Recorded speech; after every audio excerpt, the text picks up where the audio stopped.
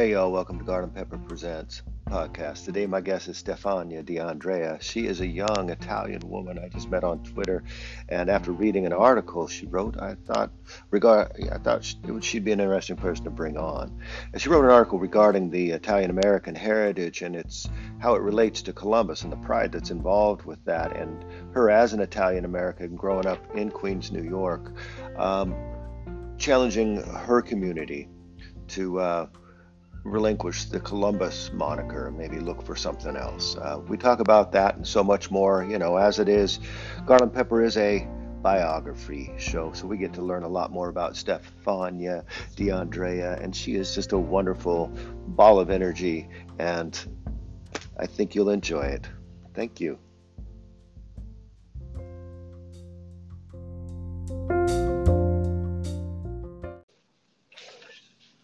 Well, hello, Stefania.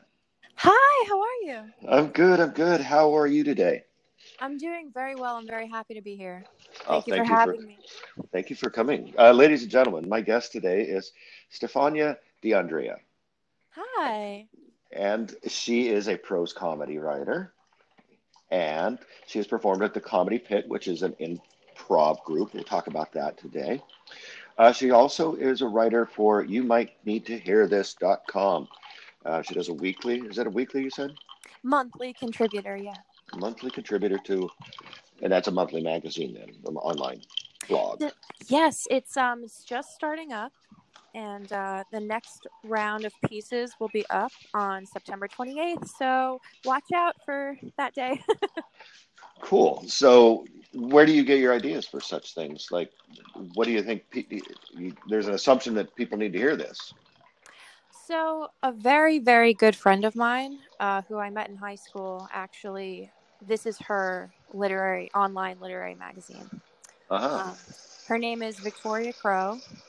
She's also a writer. She studied at the University of San Francisco, and she has her degree in creative writing. And she's doing this online magazine, and it's called "You Might Need to Hear This" because the theme is it's all nonfiction pieces submitted from people who have a topic that they feel passionately about that they think needs more attention. Mm-hmm.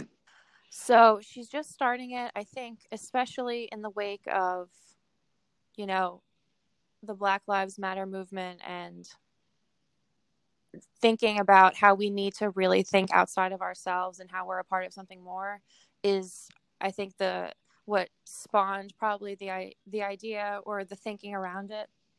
Yes. Victoria is very aware. She's very self-aware. She aware of what's happening, and she wants to help, and she's giving us a platform to speak on. And obviously it's nothing inappropriate. Like it's a place where people can read pieces on what's going on and see what they can do to become more involved and to learn more about it. I believe that's where I read your article. Yes, that's the website where you read my article. Thank you. Yes.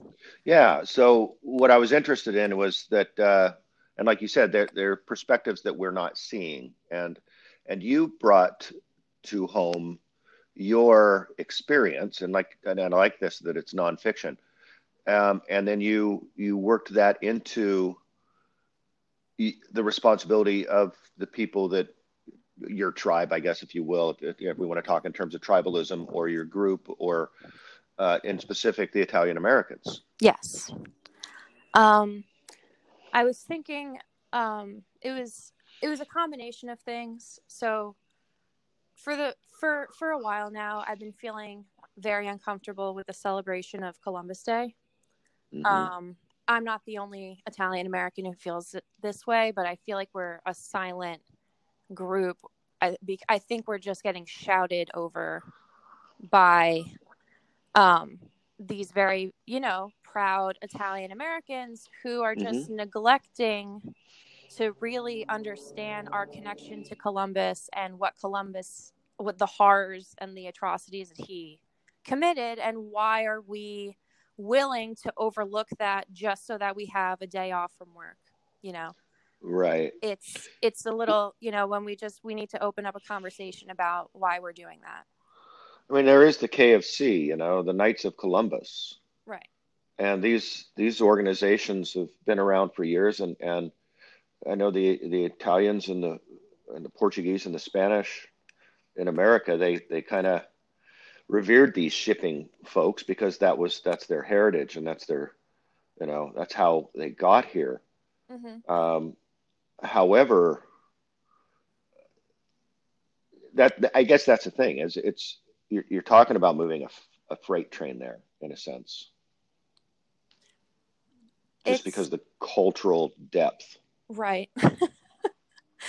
Right. It's very it's difficult because there's the like Columbus Foundation, or there's different Italian American groups that are tied with Columbus. They have Columbus in the name. There's this, you write about the importance of Columbus, and it's like all of this, and we have this like Columbus statue that is up, and recently, obviously this year, because of George Floyd being murdered and that accelerating the Black Lives Matter movement, there was a discussion in June about these Columbus statues.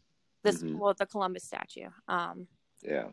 I say statues because nationally there's more than one, but specifically there's a lot of talk about the one in Manhattan. And Governor Andrew Cuomo is an Italian American, Hmm. and he was asked about it. I write about it in my article. I don't want to talk too much about it because I would like people to visit the website and read it. But Sure. as was known in the news in June, Governor Andrew Cuomo was asked about these statues, and he said, we don't agree with what Columbus did, but these statues have come to serve as a source of pride for Italian Americans. So what I'm trying to open the discussion for is, why are we overlooking this just to celebrate Italian Americans? Why are we trying to preserve this connection Hmm. between Columbus and Italian Americans? And then a little bit further, why is there such a willingness with some people to overlook the dark side of it and to act like it's really not important, to the point where you become desensitized to it? Hmm. I think one of our biggest challenges, especially when we're talking about people my age and older, um, is that we were told something and we believed it and we thought it was true, Mm-hmm. and we lived our life with that truth. Mm-hmm. And when you get older, it's more difficult to have our truths challenged and to feel like you don't know now. You know what? I completely understand what you mean. And Hmm. I've thought, I say, like, I've said to a couple of people about this, like, my parents' generation, people who are older, it's like this is what they've known for decades.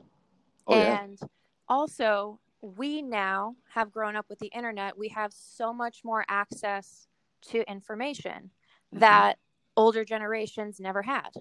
So not only are we younger, when we can find it out, we can find it out immediately. Hmm. So that's one of the many reasons why I wanted to discuss this topic, because the point is to have the conversation in our communities, talk to other Right. Italian Americans about this, talk to your parents about this, talk to your grandparents about this. Your grandparents for 60 or 70 years have been taught that this is a source of pride for us. Nina, the Pinta, the Santa Maria. Just, yeah, it's all noble. It's all, Right. it's they discovered America, Oh, and oh yes, of you course, know, right. In the year 1492, Columbus sailed the ocean blue. Yeah, there's a rhyme. sure. Right. Yeah, it was almost infant. What do they call that? Infanticide, or when they start teaching kids like really young, it's like they're programming you. Yeah, it's like you're being conditioned, kind of. Hmm. Yeah, and I was on the wrong word there. I couldn't find it. No, I know what you're saying. You're being conditioned to believe something, and Mm-hmm. society is telling you this is it. School is telling you this is it. Your friends and family are telling you this is it. Mm-hmm. So it's, that's why I'm saying of course, it's, if you really hit home with a topic, you don't want to confront it. And that's another reason why it's difficult. So this is the first stage, just talking about it. So you grew up in Queens. Yes. You have a deep understanding of your community there, and it is, as my understanding is, if you're in Queens and you're an Italian American, you live in an Italian American neighborhood for the most part. Exactly. Yeah. Yeah. Except for recently, apparently Queens is the most diverse city in America. Oh, and the entire world is the most diverse county in the world. Yeah. Which Wow, is very cool. Very proud of that. I'm not responsible for that, but I think that's very cool. that is pretty cool. Yeah. So, but every neighborhood is still pretty specific, or are they starting to integrate also? No, that's it. It's honestly, it's kind of, I think it. I mean, when I think of a visualization, it's kind of like a patchwork blanket Mm-hmm. to me, because we're all, and it's not, and I'm also not the only person from Queens who feels this way. I think like 99% of people from Queens feel this way. Mm-hmm. We're all different people in the same place, but we are all in our own pockets, which honestly, like, it's just because so many people over time like moved here.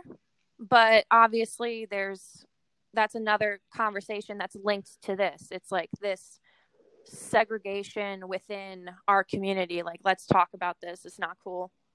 Mm-hmm. But Mm-hmm.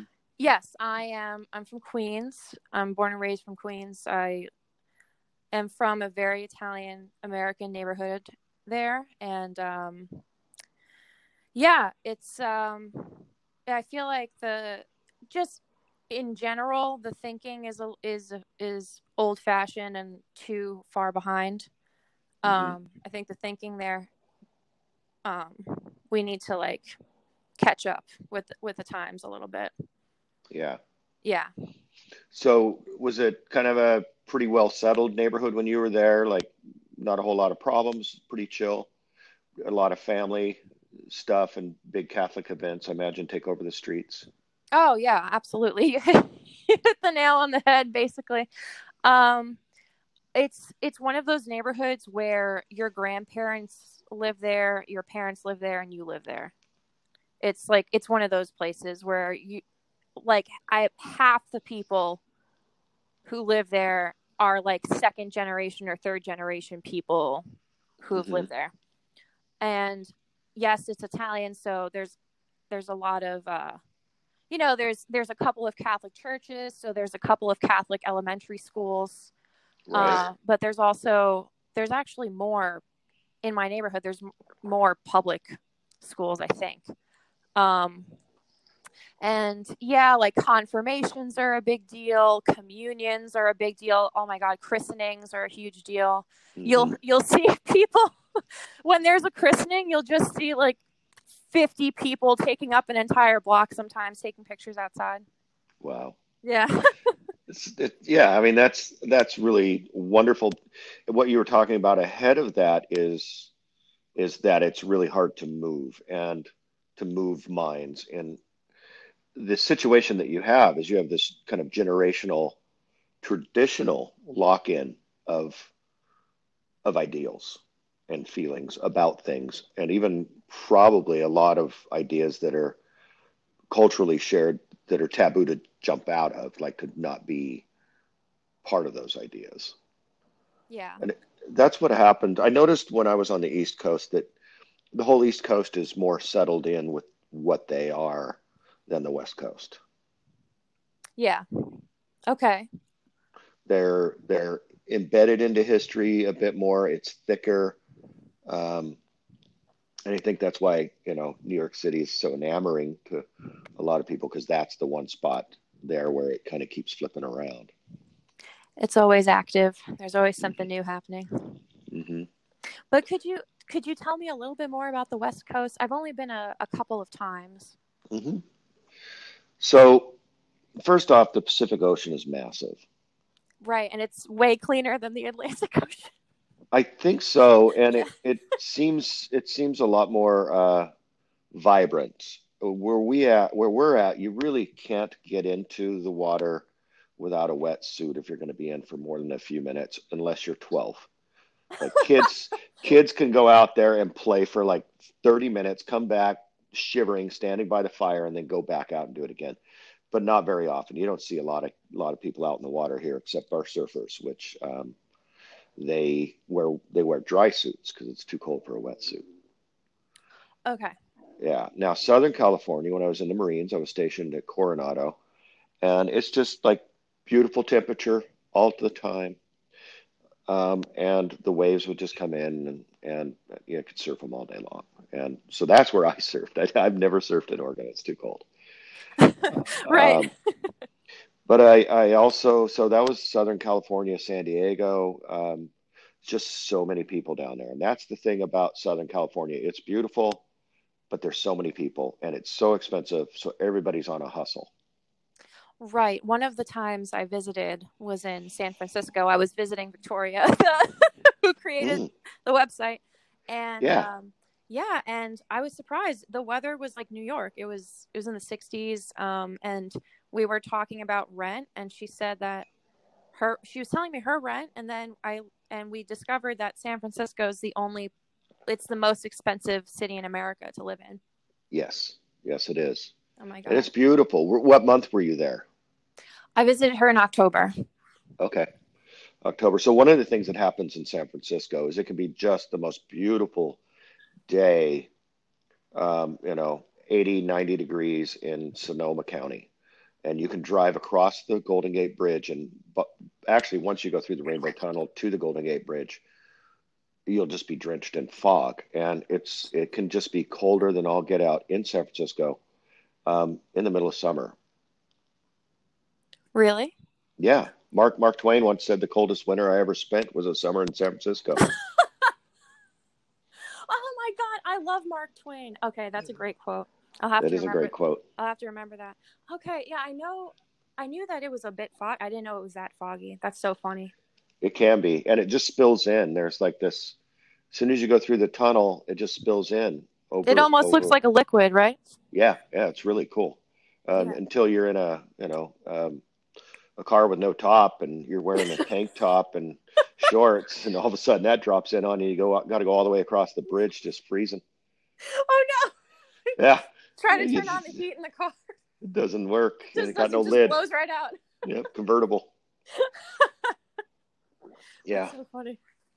So you're a writer of prose, but also comedy. But let's go back to Queens. I want to get a little more flavor of that. I kind of, did you have brothers and sisters? Yes, I have an older brother and a younger sister. Okay. Yes. Do you get along with them? Great. Yeah. Yeah. Yeah. Yeah. So, Yeah. yeah, I find over time I get along better with my siblings than I did when I was younger. That's exactly how I feel. I think we all get along better now that we're a bit older. Hmm. Yeah. Well, I think when you're We have young, you're always encroaching on each other's space. that's exactly yes, that's exactly what I was going to say because now we have our own space. We don't when we see each other, it's because we want to see each other. It's not because we're crammed together. You gotta give me some time to prepare for it. Yeah, Yeah. mentally and emotionally just Yeah. prepare myself. She knows all my triggers, don't respond. She knows all my Exactly. triggers, don't respond. Just like say a silent prayer. No, I'm kidding. Yeah. Um yeah, we also it's just interesting our dynamics because we have really large age gaps between us. Well, Oh, okay. I mean that's relative. Some people wouldn't consider this large, but my brother and I are 5 years apart, and then my sister and I are 8 years apart. Okay. So I have the same dynamic in my family. Is my daughters are 8 years apart. I have two daughters. And what's interesting is my granddaughter's 8 years younger than the other one because my so there's eight, and an eight between the other daughter and my granddaughter. Look at that. That's so cool. You got it's like it's a little tradition, and you didn't even mean for it to happen. No, we didn't. No, actually, we were trying to break that relationship up, but it happened. So Yeah, 8 years was definitely strange. And you said you had two daughters. Yeah, with two sisters, we shared a room too. wait, they're 10 years difference. Sorry, my daughter and granddaughter are 10 years different. Oh, that's okay. No, but My youngest daughter, not my daughter did not have a child at 10. you just like casually forgot to mention she was in the Guinness Book of World Records. Yeah, I don't know. I don't know if that's a record. No, I There's the Appalachians. Things happened. no. I was just trying to make light of it. But No, that didn't happen. Not 10. It's 17. a 10 years and 8 years are, I think, between sisters is similar. It's a bit it's really difficult when the younger sister is just born. Yeah. And Hmm. we shared a room too, so it was like, oh my god, it was horrible. Like, I would wake up in the middle of the night constantly because she'd be crying in her crib and stuff. Hmm.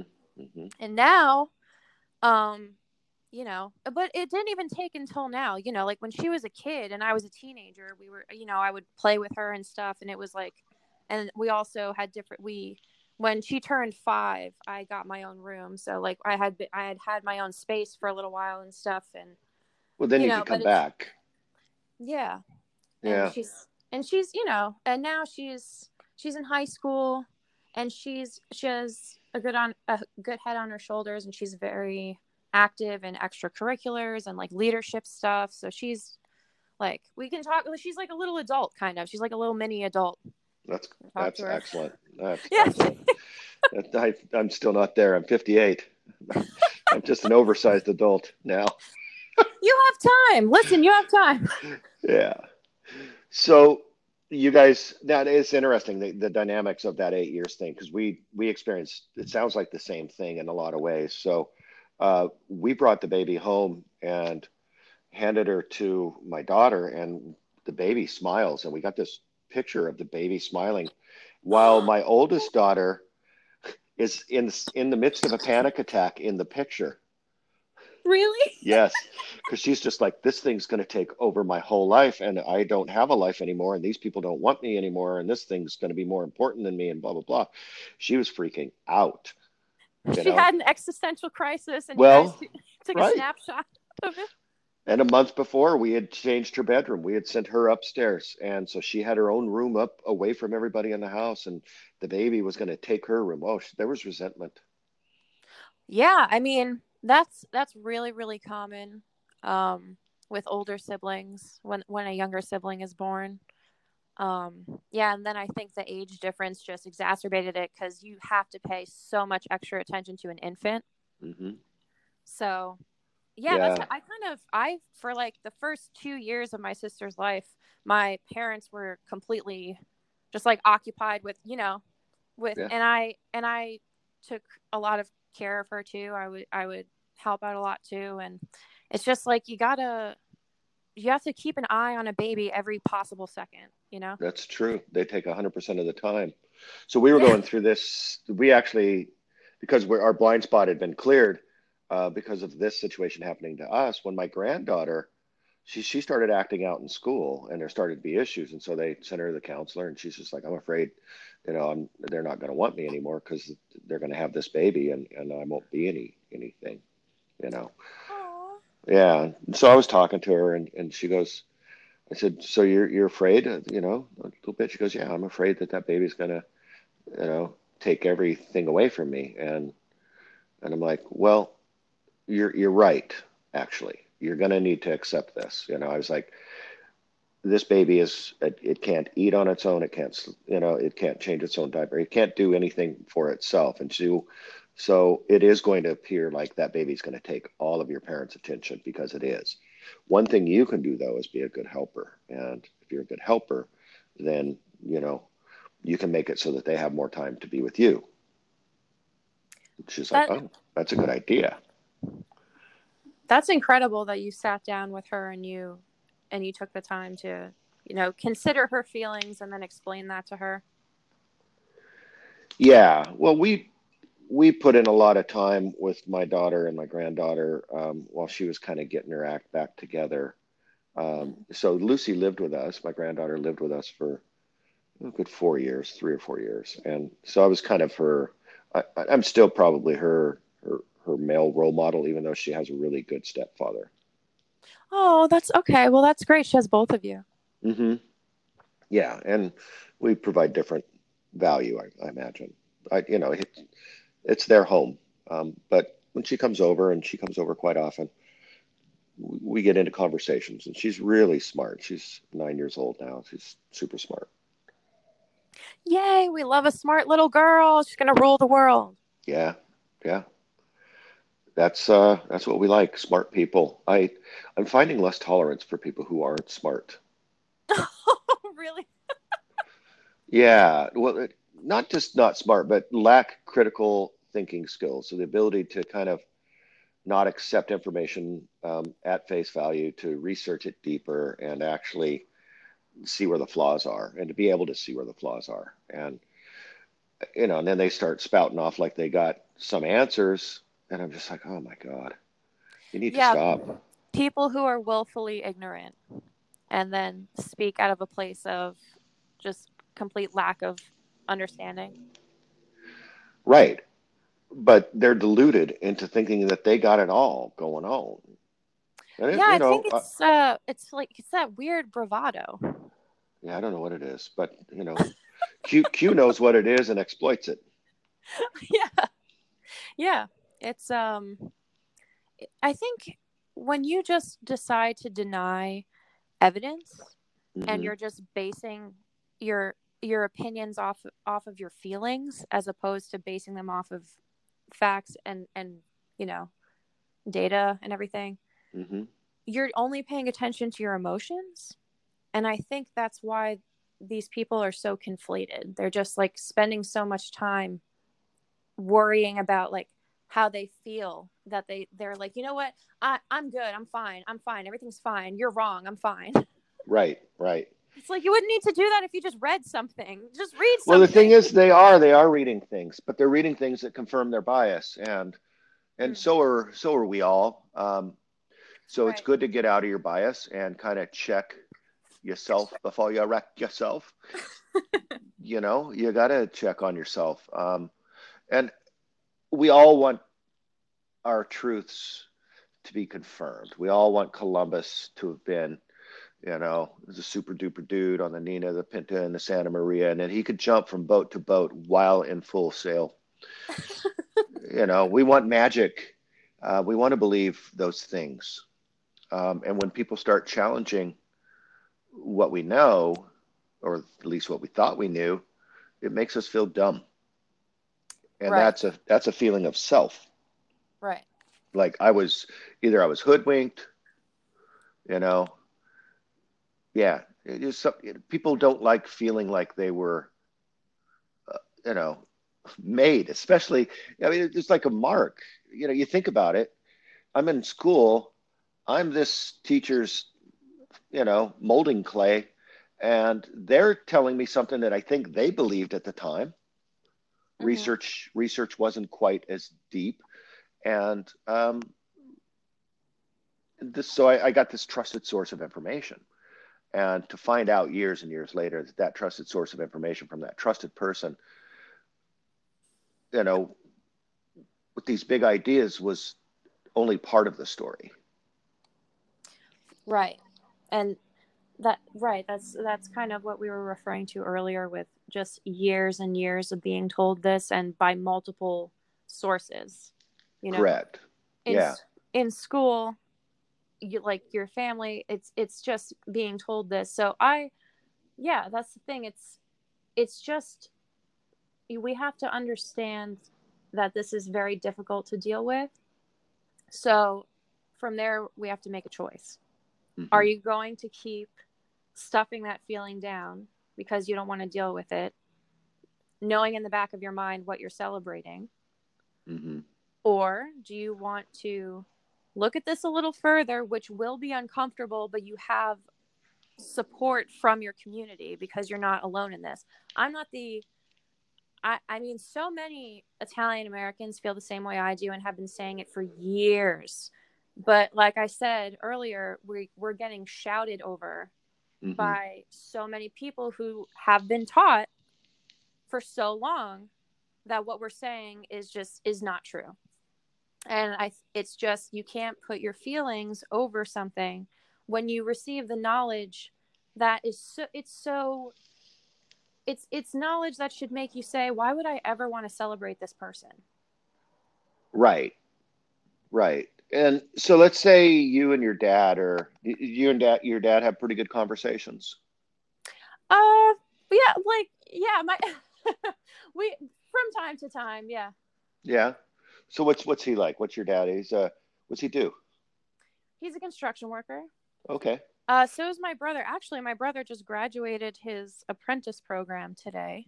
Well, congratulations. Yes, congrats to him. He's no longer an apprentice. He's officially a journeyman. Journeyman contractor, electrical? Steam fitter. Steam fitter. Yeah, they're both steam fitters. My dad's been a steam fitter for like 30 years. Yeah, my neighbor's a steam fitter. Yeah, very handy guys. My dad has done so much work inside my house. But yeah, so, very Italian, I don't want to say typical, but I guess like, well, not typical in a bad way. It's just like a very typical Italian. My dad is from Queens. Both of his parents are from Queens. So third generation you are, Queens. Yeah, but my dad's from Jackson Heights. And his mother, who's my grandma, she's from Corona. And my grandfather is from Rego Park. But we're all, and then, it's just different parts of Queens. But yeah, I'm a third generation Queens person, Italian American Queens person. And it's just like, he's an Italian guy from Queens who's a construction worker who cares about his family and loves food. And it's just, so it's all that, just, yeah. Like, yeah, Everybody Loves Raymond I'll just say that Everybody Loves Raymond is a show that we watch pretty often. I'll just put it that way. So it hit home at some level. Oh, it's at any level. That show, I feel like it was based off my family. Everybody Loves Raymond. Oh, wonderful. That's a good show to have your family based on. They were a little loud. Oh, we're loud. Yeah, we're loud. Yeah. I apologize if I'm loud. I don't know if I'm too loud on here. I'm sorry. No, it's good. So this thing, I think it kind of goes, okay, what's the level of this person's mic? And then it kind of adjusts. I think that's what the app does. Because typically, like, the first thing when somebody says anything, it comes on loud, and then all of a sudden it's like, do-do-do-do, and it comes back right in this kind of middle level. Okay, I'll try to keep it in mid-range. But again, we also are a passionate people, so that affects how loudly we speak as well. Yeah. So I've always enjoyed Italian culture in the movies, and it's pretty well portrayed. And there's a few movies that happen in Queens, as far as I know. I mean, I don't know. I'm I don't know, mixed mutt based upon my old 23andMe. Oh, very cool. Yeah, I'm all over the place, in Iceland and Sweden and England and Ireland and Portugal. Oh, you would have had a really cool family tree project in school. Yeah, it would have been crazy. Yeah. Yeah, and it only has one leg because my mom met my husband one night. Met my dad one night. My husband. That was weird. Yeah, met my dad one night, and that's all we know of him.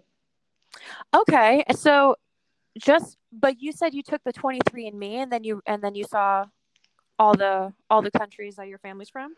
Yeah, you can see what your nationality, what you look like, and it takes it all the way back to Central Africa, where we all start, apparently. Yes, we all come from there. Yeah, and I got a little bit of Eastern European, some, it says I have some Jewish in there from that, and then Iceland and Sweden. And Sweden, I know, comes from my mom's mother. She was Swedish and Irish. I'm sure you have fair features. Yeah, I'm fair and round and short. Not that short. So I was I'm round and short too. Don't worry. I was 5'11" in high school. And I'm about 5'10" now, I think, because the compression. 5'10's not short. You're not short. No, but I have really short legs. If you see me in a car, I look really tall. I look 6'3". And then I get out and it's like, what happened to his legs? It's a Portuguese trait to have, short legs. That's so funny. That reminded me of the opposite, Conan O'Brien. Have you ever seen Conan O'Brien talk about how long his legs are in proportion They to the are rest of his body? they are long. He looks like he's walking on sticks. Yeah, he has like stilts underneath his pants. Yeah, he's so tall. I love watching like when he goes to different countries and such because he's just such a goofball and he has no decorum, I you was about know. to say he's so sarcastic. Oh my Hmm. God, he doesn't care who he's talking to. He's so No, sarcastic. no. I saw this one in Korea where this girl was just like, "Oh, you just need to go away. You're crazy." You know. He Leave was me just alone. yes, he has her smiling, embarrassed, and it was funny. It was cringeworthy and hilarious at the same time. Yeah, there's a lot of that kind of content. Hmm. So, what is some of the things? So, you've had some conversations. Can you tell me about a difficult conversation you've had regarding this topic, the Columbus conversation, say maybe with an uncle or somebody, and have you figured out a way to open up for some of these folks? Because I don't imagine some of them are even going to want to hear it. Right. So, unfortunately, I'm having some difficulty with my family. Um, but that's okay because that's the point, you know. It's not like Hmm. this isn't an easy conversation. My Right. my family already knew for a few years my feelings about Columbus, and Right. they basically do what most people do, especially from New York, especially as Italian New Yorkers, and just separate the history of Columbus and just view it as an Italian American Pride Day. Yeah. But that's the problem. It's the willingness to overlook this day and how it should never be celebrated and how Native Americans have been for like just I'm talking about how I'm part of a demographic being shouted over. Native Americans are being screamed over about this topic. Just just they have been the first voices against this topic. Um I was going to mention that earlier, but it's a huge part of my article, so I didn't want to, but we're not the first ones to talk about this. It's just because we're Italian American, it's our responsibility to talk to our families about this. And Right. Right. It's an ally type of position. yeah, and it's our responsibility. It's do you know, have you ever heard of Sonia Renee Taylor? No, I haven't. Okay, Sonia Renee Taylor, she's the author of The Body Is Not an Apology. And it's basically, and she wrote that, but on Instagram, she has this account. It's Hmm. at Sonia Renee Taylor. And she uploads these videos, and they're long, so they're not short. You know, you can, and she has a bunch of them, and they cover various topics, but they all have to do with race and our connection to race. And I was watching a lot of her videos, and one of them was about how it's white people's responsibility to talk about race because it's a white issue. It's Hmm. not a black issue. And Right. our our entire conversation about race is centered on black suffering. And oh my God, black people are dealing with this. We have to help them. Hmm. And Sonia Renee Taylor is saying there's not an amorphous blob that's causing harm to black people. Hmm. White people and whiteness are what is causing harm to black people. So it's not a black problem, it's a white problem. So, Well, it's policies. It's been one of the big things I've been going off on lately is the inequity of zip codes. okay. Okay. So the zip code you live in will determine, like the zip code you are born in, Hmm. will determine a whole lot about your life. Right. And so there's a difference between being born in Queens, New York, with an established community, or being born, in Compton. Right. Your schools, you've got the option of a good Catholic school or probably a pretty good public school. Hmm. And Compton, probably not. They don't have the tax dollars for it. Yes, exactly. So, at the level of emerging human beings, through no fault of their own, just being born into a zip code has already put them on a different track, different treadmill. Right. Where they have fewer resources and they have fewer opportunities. Correct. There's a lot less opportunity. Yeah. And there always will be, because you didn't get the right foundations because you went to a bad school. Because there's not enough funding for that community. Correct. Because Right. community schools are funded through zip codes or through, school districts, but typically they are within certain zip codes. I had a friend who moved from a poor zip code to a rich zip code in high school and never could fit in because, you know, if you're, I did that too. I went from poor high school to a rich high school, and those guys are like, "Hey, we're gonna go skiing, everybody, let's go," and you're like, "I don't have that kind of money. I can't do that." Right. Right. Hey, let's go out and get some burgers. Well, okay, you guys have fun. Right. So yeah, it's just the thing where you step out because you can't be completely in it Yeah, you have to. with, yeah. No, yeah, you're on the periphery. It's like you're on the periphery, and then even so, sometimes you have to leave because you don't have the means to stay. hmm I've had the same problem in my older years, hanging out with rich friends. And now a lot of them are like, well, let's just do it, and they'll pick it up. But I don't like that either. You know what I mean? Yeah, I mean, because you feel like, yeah, there's no strings attached, but you feel in debt anyway.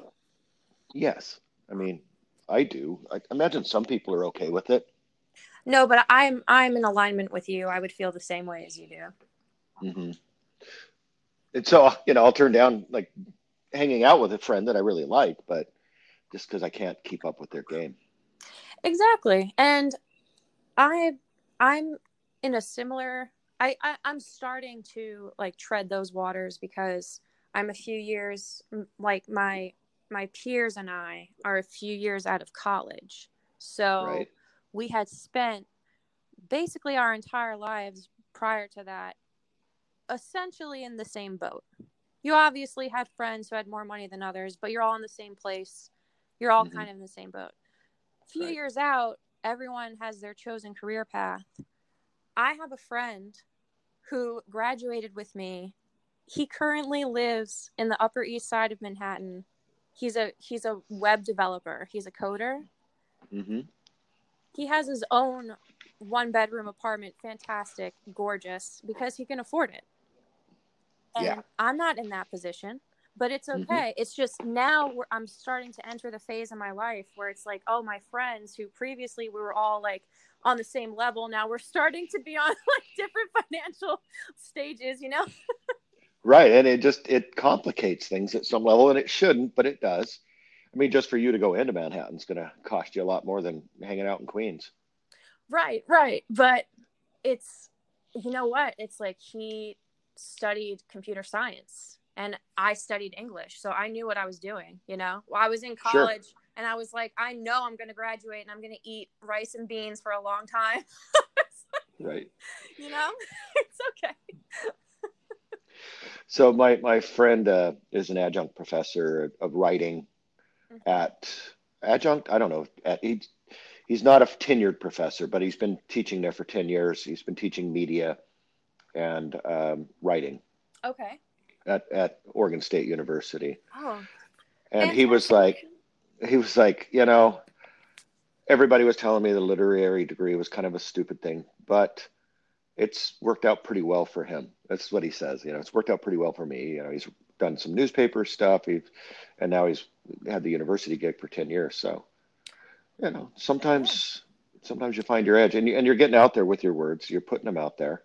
Thank you. Yeah. I know it's a long road, and I'm prepared for that. And thank you. Yeah, and that's a great congrats to your friend too. That's really cool. I would like to one day. I always in the back of my mind think about becoming like an adjunct professor later on. I Hmm. think I would like that. Maybe like an intro to creative writing class or something. Hmm. Yeah, and some of those, like, you can even practice it in like one of the smaller colleges in New York City, right? Like practice your craft and then get some stuff behind you. And where did you go to school? So I went to Hunter College. So Hmm. I went to a CUNY. Um, do you know what a A, CUNY is? I'm sorry. a community college? Is that what they call it? No, No, a it's CUNY? yeah, sorry. So CUNY is it's an acronym. It's CUNY. It's City University of New York. It's Oh, it's a public. It's one of many public colleges. So nice. yeah, so I went to and just like shorthand, like they're called CUNYs. So Hunter College is a City University of New York. It's a public college. I got a scholarship. So I was in, it's a little complicated. Technically, I was in an honors college, and the campus I chose to go to was Hunter College. So the honors college is called Macaulay Honors. Hmm. And it's not really well known, but it's very within the circles where people have heard of it. It's it's difficult to get into. It's I spent a lot of high school dedicating my time to get in, because if you get in, you get a full tuition scholarship. Hmm. So and a lot of my peers who I went to school with are like very successful now. A lot, well, they're on their way. They're in Columbia Law School. Oh, Not where I yeah. am right now, but That's fine. but You're on your passion. You're on your quest. yeah, thank you. So I never talk about where I went to school because it's just so yeah, but people really don't know it too well. It's also pretty So, young. It was established in 2001. oh, really? Yeah. That is pretty new. Which mayor was that? Oh, I was a kid. Oh my God, I'm gonna sound You like an could just idiot. say Cuomo, and it probably would. No, Isn't there? Cuomo's the governor. No, Cuomo's the governor. Oh, Um, that's right. yeah, I'll have to. I'll check. I'm sorry, but I was young. I wouldn't know. I wouldn't know. I probably should know now. Um, Well, that's a pretty young school though. So that's yeah. and you studied. Now, how did you get into it? You had to put together some pretty good papers that were, that people were like, wow, this kid's got the stuff. Oh, thanks. No, I took a lot of honors and AP classes in high school. Um, kept my grades up. Then I was on the school newspaper. So that was where I started. I I guess if you want to quote, not published pieces, but that was the first time I had an opportunity where I wrote something and then other people could read it, like if they decided to pick up the school newspaper. So I did that, and then when I was a senior, I was the editor in chief, and then having a title, like like to get just it's weird talking about high school. Oh wow, I haven't talked about high school in a long time, but it's just like well, actually I have talked about high school in a different way, which I can bring up in a second, but Hmm. my own high school experience I haven't talked about in a long time. I I was in Glee Club because I tried to get, I wanted multiple extracurriculars. So I was in Glee Club, and then I was a Girl Scout, which obviously is outside of school. But I got my Gold Award. Have you? I'm sure you've heard of an Eagle Award in Eagle Scouts or Boy Scouts. Okay, so an Eagle Award is really well known. A Gold Award is like that equivalent for Girl Scouts. But for a Gold Award, you have to do a project for the community and a project for the world, just like the Boy Scouts. Mm-hmm. Right. When I was 17, I had a group of adults ask me how I thought I was going to change the world, and I thought I felt my heart drop into my stomach. That's interesting, because that's usually my closing question on the Garland Pepper Presents podcast. Oh, well, at the end of the podcast, I can answer you as the 25-year-old me, which is a little more prepared than the 17-year-old me was. Oh, well, let's hear that one. Is it a different thing than it is now? I'm telling you, I think I blacked out. I just remember that I said something good. I don't have any recollection of what I said. Oh, wow. I think the adrenaline just took care of that question, and then that was that. All your ideas were already in the head. They just had to come bouncing out of your face. Thank you. Yeah, I know I didn't lie. I know whatever I said, I felt honestly. I just have no idea what I said. Right. Yeah.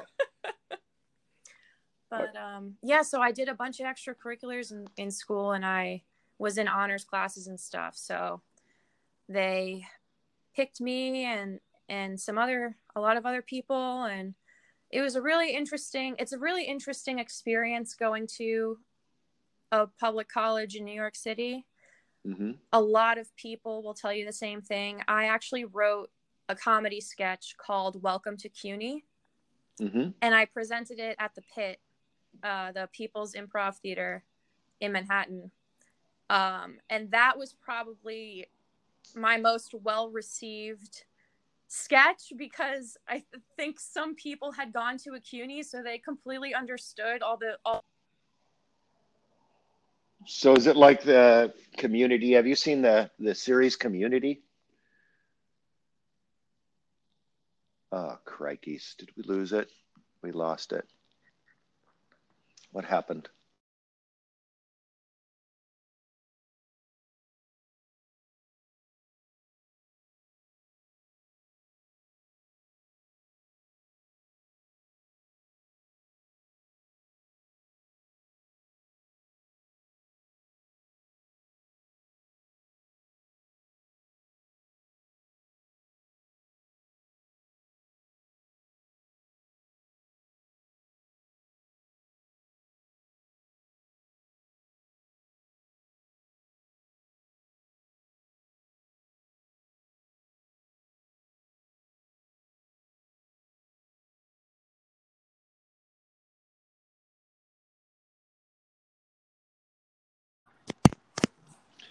Well, hello and welcome back.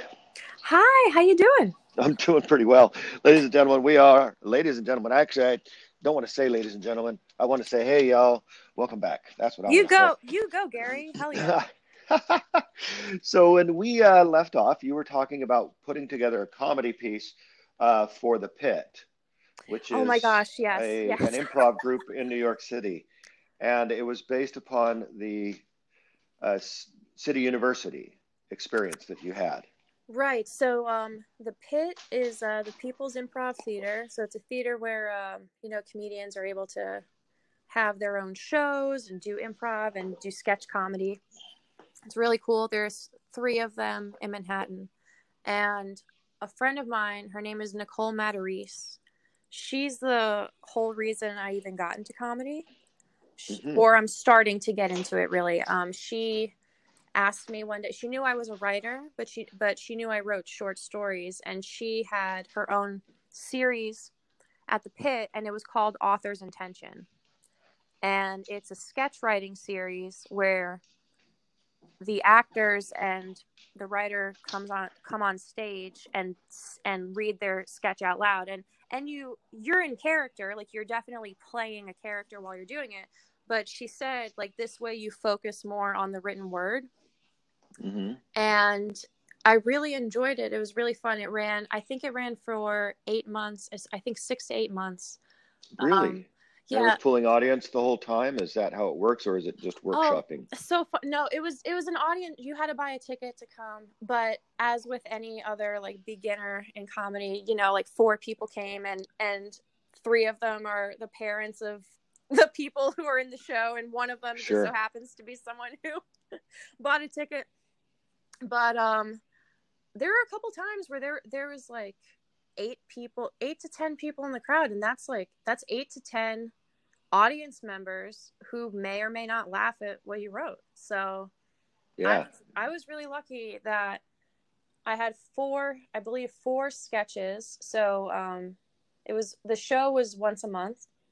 So I got into 4 of the shows, and then I performed in the sketches of the other writers who were also fantastic.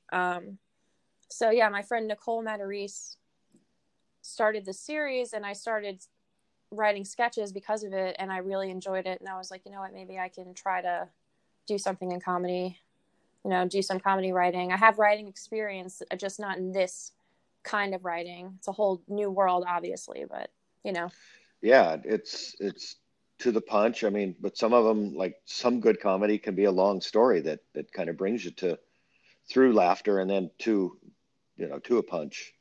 So yeah, yeah, for sure. It's we wrote so yeah, we wrote about different topics.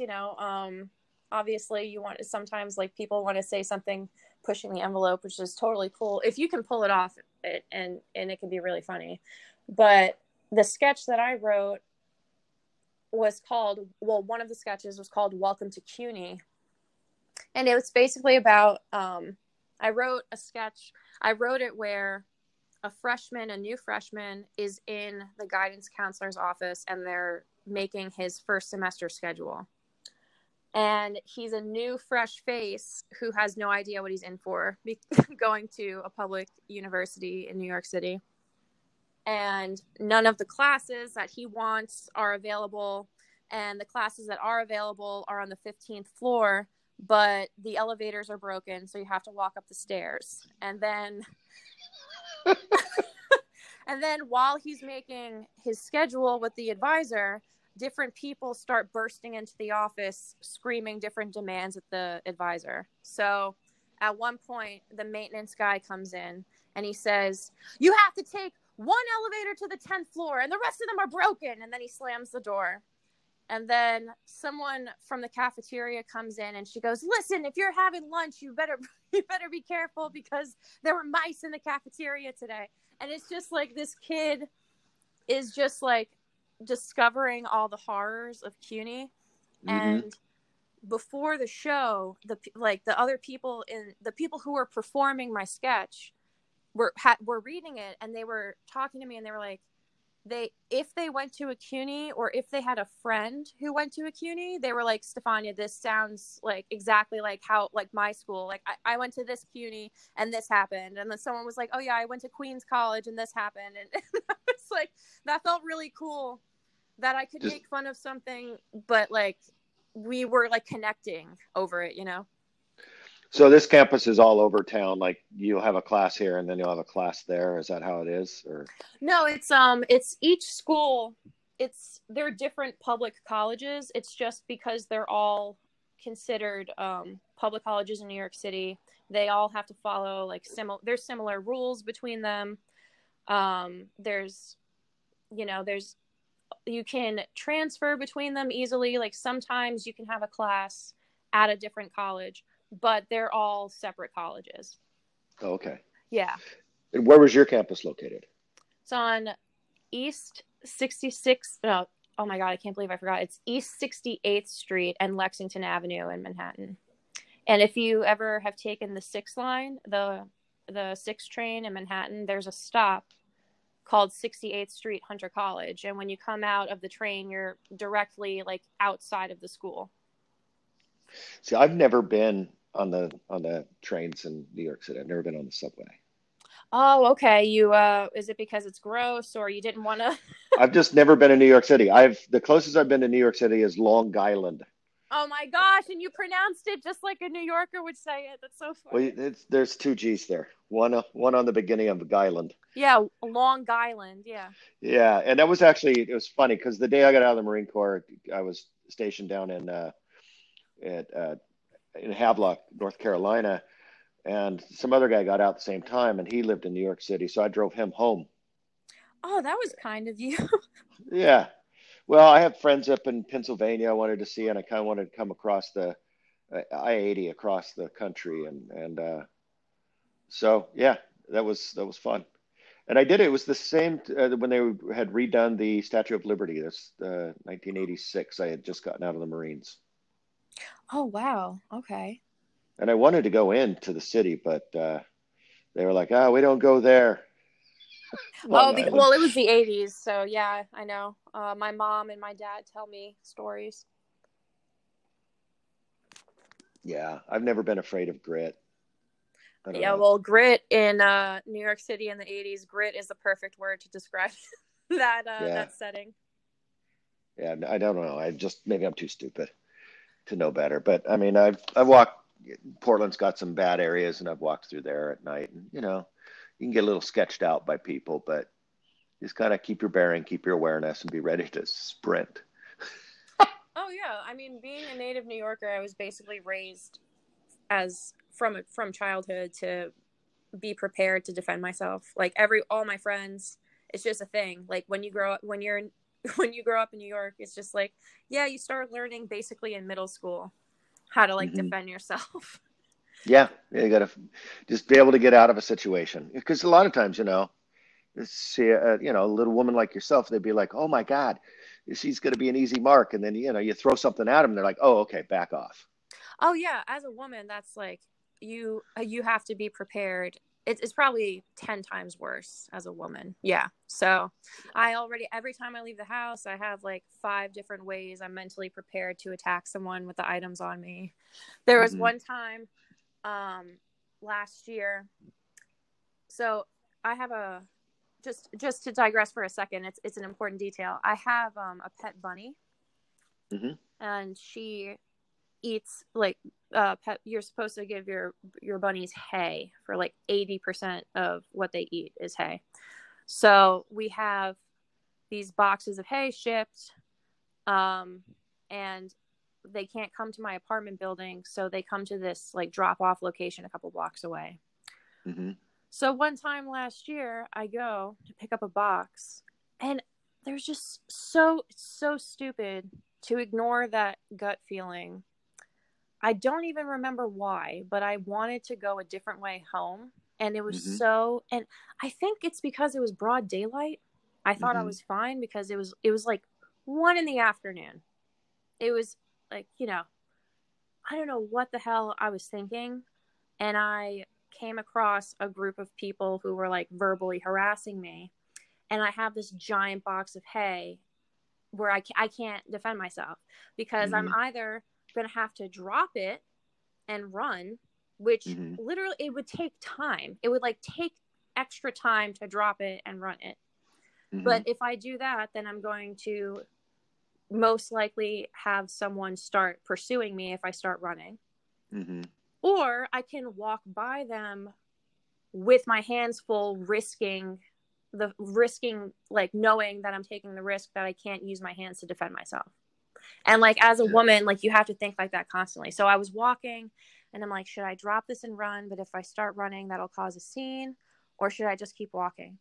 I had in the 3 fingers of one of my hands, where I wasn't holding this gigantic box, I was Hmm. holding a cup of coffee. And I was like, I will burn somebody. If somebody comes near me right now, I'm just going to throw this cup of coffee. And it's like, you have to think as a woman, you have to use everything on you as a weapon. Everything on you suddenly becomes a weapon. Hmm. Yeah. So, So were they catcalling you? And yeah. Yeah. yeah, Yeah. did they put hands on you? No, but I was really scared because there were 3 of them. And then they were shouting to a guy at the end of the block. So I was like, oh, great. I'm walking past these 3 and I'm walking towards another one. And the guy who they were shouting to was in the back of a giant truck. And I was like, I hope I don't get thrown into this truck. So That's so scary. yeah, it was really horrifying. And it's like, would you expect that when you go to the mail, to the post office to pick up a package, that like on your way home you think that you're going to be in like a life or death situation? So is this just a result of a couple streets over, wrong neighborhood kind of thing? Yeah, I don't live in the best area, but I wasn't far from my house. I just went, it was truly like maybe 2 blocks different from the way I normally go, but I went 2 blocks in the wrong direction because. Isn't that wild? Yeah. Like just a couple blocks. Yeah. Just 2 blocks. 2 blocks in the wrong, and I haven't gone that way since. And I was like, yeah, from now on, I'm just going to go the way home that I normally go, and I'm never going to go this way again. Mm-hmm. Yeah.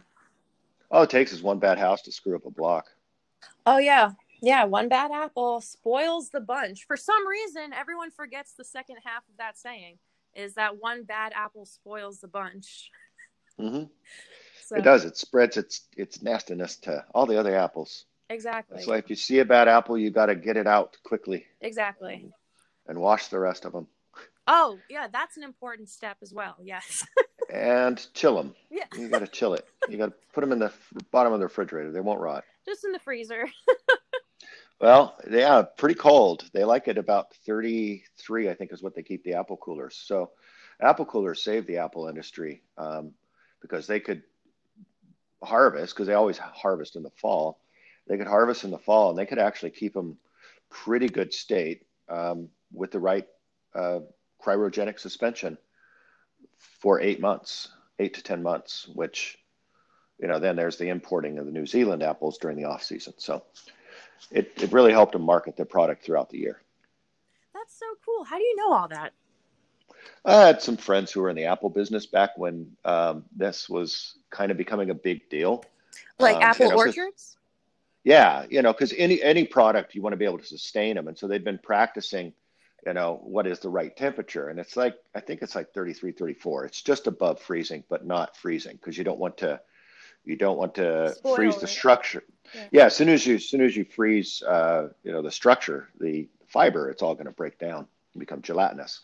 So you got to keep it above freezing, but not to where anything's really moving molecularly too much. Does that make sense? Oh, yeah, that makes sense. But now is the season where they're starting to. They're coming on. Yeah, right. They're coming on, and they'll be harvesting soon. Right. And so they'll just throw these in these bunkers. So what they do is they just dig deep bunkers, and they'll put up walls, and then some of them are buried, and some of them just have the top open. But that's where they'll store it. They do the same thing with a lot of things like onions and things like that also, just dry cold storage. Oh, okay. Okay, that makes sense. Mm-hmm. That makes sense. Okay. And I believe with apples, they'll throw in a gas to kind of keep anything else from going on microbially on the skins. Okay, and I know you're also not supposed to store certain pieces of produce next to each other because they'll spoil faster. Yeah, apples have an enzyme that will make an avocado ripen faster. So if you have an avocado that you've bought that was too green, you can put it in a bag with an apple overnight, and the gases that come off an apple will help the avocado ripen. Oh, thank you. Mm-hmm. That's good to know. So, yeah, you want that toast in the morning, but the avocado's not quite there. That's what I'll do. Put it in a bag with an apple. Stick it in a bag with a Granny Smith, and then I'm good to go. Mm-hmm. You like Granny Smiths? They're not my favorite. Okay. I like them. Just wondering. I'm sorry, what? They're pretty. Yeah, they're nice to look at, but I don't know. So it's not a Macintosh. I don't know what it's called. My favorite apple, they're really, really big, and they're almost rectangular, and they have a very dark red skin. It looks almost purple. And you can find them in the grocery store. It's just, I don't know the name of them. But that's my favorite kind. They're just like really big, and they have like a really dark red skin. And they taste basically the opposite of a Granny Smith. Basically. They're no sour. No, they're very sweet and mild.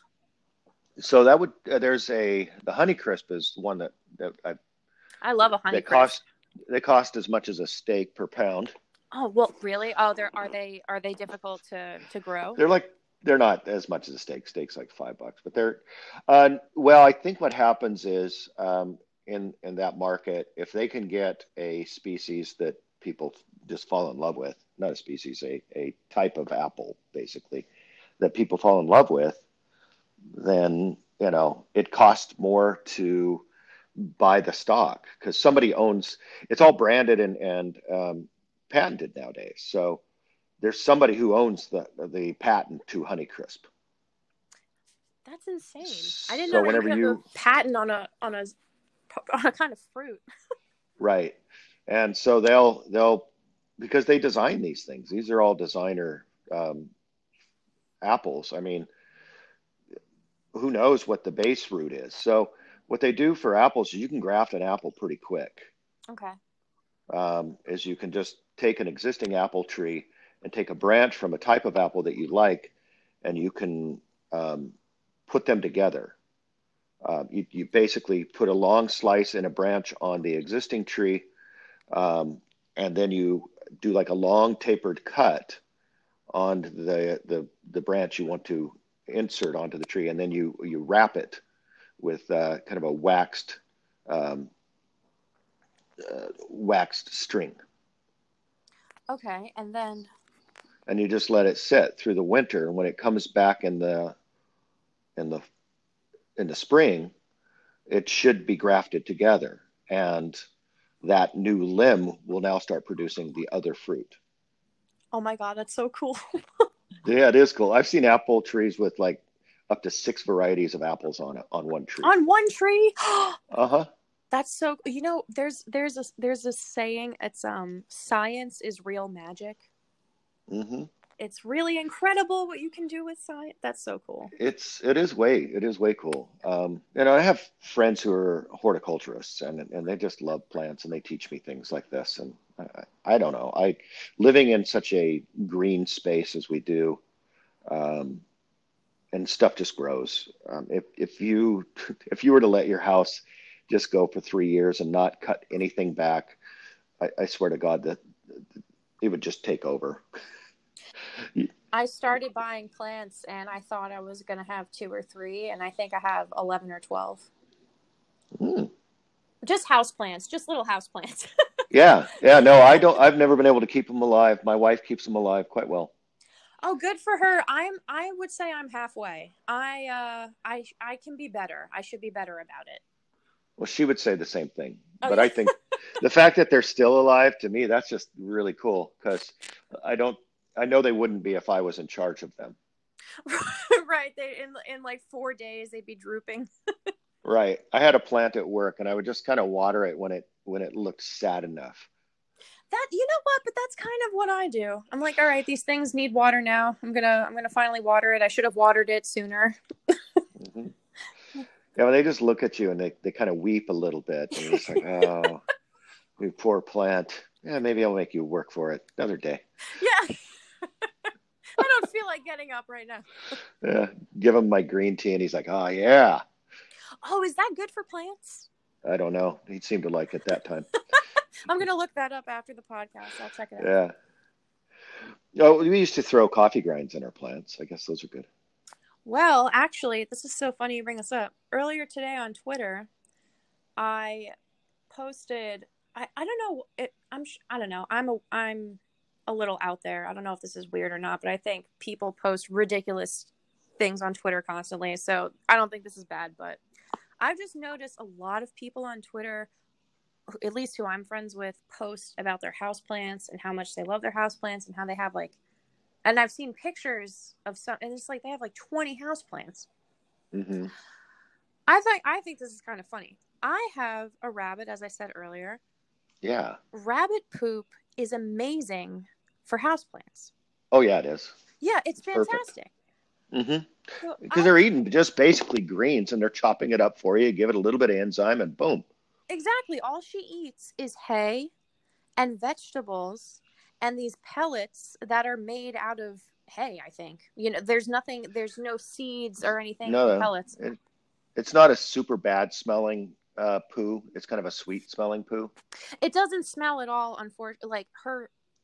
We have bedding that she's litter box trained, so thankfully like nothing smells. But with rabbits, their urine is what smells. Their poop doesn't Oh, smell, which is kind of funny. Their poop doesn't like have a scent at all, because I think it's honestly because all they eat is hay. So there's yeah. nothing like for them to poop out, but their urine is what smells. But her she poops constantly because she's eating constantly. Yeah. So earlier They today, eat as they poop. They just keep going. They don't exactly. slow down. Exactly. That's what she does. She just eats, and then it's just continuous. It's just she's It's just like a little conveyor belt for hay. you're right. That's exactly. She looks like a conveyor belt right in front of my eyes. So I just put on Twitter. I was like, "You guys have a lot of plants. My bunny does not stop pooping. She poops all day long. So if you guys want poop for your plants, like let me know." And literally nobody responded to me. And I was like, but people on Twitter are weird. This is what I mean. I'm so new to Twitter. I guess I don't I am understand. too. Okay. I don't understand it at all. Right. Because it's like people post weird things all the time and it's just accepted. So I was like, is this a weird thing that's acceptable or is this a weird thing that's not? And I posted it and no one responded. So I was like, oh, okay, maybe I shouldn't have done that. I have no idea what people respond to. I retweet Right. like a madman. I just kind of retweet people's stuff if I find it even semi interesting because I just want to let people know I'm out there and I'm backing you up, buddy. And Right. then I'll tweet something and it's just crickets. Yeah. Okay. I'm in the same boat. We're in this together. Don't worry. We'll get through it. I don't know if I really want to be there. I don't know what it is exactly. I think that's part of the problem. I feel the same way. I delayed making one for years because I knew that I'm not the kind of person who would enjoy it and that it's well known, just in anyone can tell you, even if you don't have a Twitter, that people say Twitter is a very negative space. Yeah. So I delayed having one for a really long time. But if you are a person who wants to pursue writing or comedy, it's almost necessary to have an online presence on Twitter. Yeah. And I was like, I don't think I can put this off anymore. Like, I think I finally just have to make one. So I don't really like it. I technically made mine in 2017, but I didn't use it ever. I just made it and then I deleted the app. So in May, like a few months ago, is when I actually like downloaded it and I started using it. Mm-hmm. So like my profile says it was I've had it since 2017, but I've started using it since like May of this year. And it's just a really weird place. Yeah. And I've talked to a lot of people and they go, yeah, I went there and I don't get it. It seems like it's an established community. Right. Like you have to get into different communities and establish yourself as a voice within that community before you can actually move out at some level. Right. Or you have to be really good at 1, 2, 3 punch, which some are. There's some good punchlines that come out of Twitter. Oh yeah, I think a lot of people are really funny on there. And it's just, as I said earlier, it's kind of necessary. Any opportunity that I've had within the past few months has come from Twitter. You contacted me through Twitter, which thank you for doing that. Then you'd be my second Twitter contact that I've done a show with. Oh, very cool. Other one, actually, I don't have the show. I did a show with another podcaster out of Ireland called the Awfully Irish Podcast. Okay. How was that? That was interesting because it was a Skype call. And they had a massive storm come through the night before. Oh, no. And they were, off the cuff, they were like, well, is it, we don't know if we're going to make it. But, they're in the Awful is the name of the county they're in. Awful, Ireland. Oh, my God. You can't even write that. Are you serious? That's where they're from? No, it's serious. It's spelled differently than they actually do it on their podcast. Right. It's called the Awfully Irish Podcast. But I was like, "Where are you guys from?" "We're from Awful." Oh, so the name. Now I know why the name is. I thought you guys were just, mean blokes or something. Right. No, they were using the play on words to their Yeah, they advantage. were.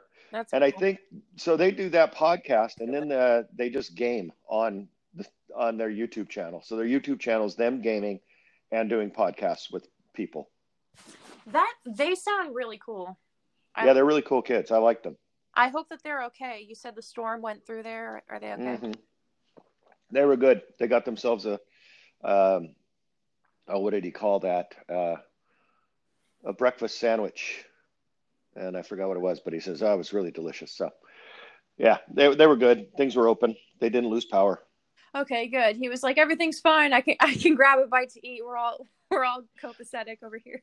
Yeah, yeah. So storms happen in Ireland. We talked about global politics of all things at some level, and drugs. We talked about that a little bit, and Okay. yeah, it was interesting. Yeah. I mean, um, it's always cool to hear someone who's not American hear their opinion on what's going on. Yeah, I didn't realize they didn't really have an army. They Oh, have defense forces, and they have you know like civil command, that kind of thing, but right. they don't actually have an army, a standing army in Ireland. Right. So I thought I, that ne- to be very interesting. I never knew that. Okay. I never did either. I'd always assumed they had one. You're teaching me a lot of things during this conversation. you're, you're Well, imparting. You're you imparting. may want to fact check. Okay, I'll fact check. Yeah, you fact check them apples. Um, okay, so you're interested in writing comedy, and are you actually trying some of the improv stuff beyond? So what I think you described was kind of like a characterized table read, like a more improvisational style, but a table read because they were held to words as opposed to straight out improvisation. Right. So that necessarily. So I've done improv a tiny bit. That wasn't improv. It's just at the People's Improv Theater. You can perform improv or you can perform sketch comedy. I think you could. Oh, and you can even do stand up. So when I was doing that, it was like you said, it was like a characterized table read. That's a perfect way to describe what it was. It was a table read, but everyone was totally in character. Well, I could tell when Um, you were telling the stories that, I mean, you actually embodied some of the characters when you did it. So it's like, oh, okay, now I get it. It's not just a table read; it's a table read. oh, thank you. Yeah, it's exactly. Yeah, everyone. Oh my God, they're so talented. The girls who were involved in that. I really love them. And yeah, again, that was Nicole Matarese, her show. Um, but yeah, so there wasn't improv in that, but the way that they decided to tackle the characters. Because when I was watching one that I wrote, when I was Hmm. watching the actors perform a sketch that I wrote, obviously in my brain I had an idea of what the characters sounded like because I wrote them out. Right. So to see people act them out is really really interesting because it's almost never like what you envision, like how an actor reads a character Hmm. and how they perceive it versus how you envisioned it when you wrote it. Right. So it was really cool to watch the other girls like how to decide how they were gonna. I remember one of them, her name's Mary Coriano, and she has her own series and it's called That Just Happened sketch comedy. Uh-huh. And she produces and writes all the sketches and she's fantastic. And I met her because she was in the group with us during this sketch writing series. Hmm. And she was a character in one of my sketches. And she was like, hey, you know what? When I read this character, I was kind of thinking of this like Midwestern accent. Is this what you were thinking? And then I was like, that's exactly what I was thinking. Oh my God. Oh, that's cool. It was so cool. I was like, that's exactly what I thought in my head. And she goes, okay, I didn't know. I was thinking about just doing it in my regular voice. I was like, Mary, please do it in the accent. So then a few minutes later, they went on stage and they were performing it. And when she said her line, the audience like bust out laughing. And I was like, yes, I'm so glad that, you know, we talked about that together. And like, you know, she told me what she was thinking. That was really cool. So that one was in the Bell House. It was in the voice she wrote it in. She found it, and that's exciting. Yeah. So what about the person who takes it their own way, and it's a good way, but it's not the way that you envisioned it? Because to be a good writer, you have to have a strong voice in your head for a character in order to write for that character. So they're taking your character somewhere else. How do you deal with that? I love that question. That's a great question. I think in those circumstances, it didn't bother me because it's such a short form of writing that the character barely lasts unless you're doing like a sketch where someone's basically doing a monologue, or it's like a one person sketch, you know. I always wrote sketches with a bunch of characters. So for me, if someone took it a different way, I normally thought it was cool because it was just like, they just didn't I didn't write them out long enough. It's just the maximum I think we could write for pages was 8. And I never even made it. I would, because a sketch is normally like 4 to 6 pages. So we normally kept it in like the 4 to 6 page range. Mm-hmm. And so much of that is white space. And then so much of that is stage directions. Like this person enters this room, or voiceover, or fade to black. So like, Right. if someone changes up a character from what I think, they're only saying like a few lines anyway. Yeah. So I normally thought it was cool, but there was one time where someone like read, they messed up and they read for 2 different characters, like in the same sketch.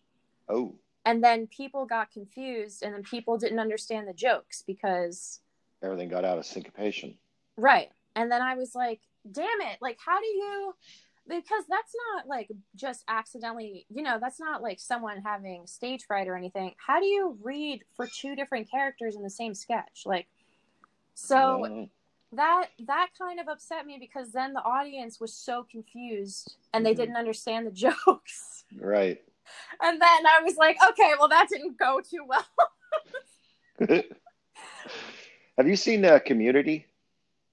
No, but I know so many people who watch and love that show. I need to check that show out. It sounds similar to your sketch. I mean, it's a community college, and it's about the oddities of the people within the college. And, you know, of course, being a community college, the ages are from, you know, kid just out of high school to grandpa, you know. And Chevy Chase plays, you know, an older character in the thing. He went back to school just because that's, you know, where he stays alive. You know what I mean? That's what keeps him going.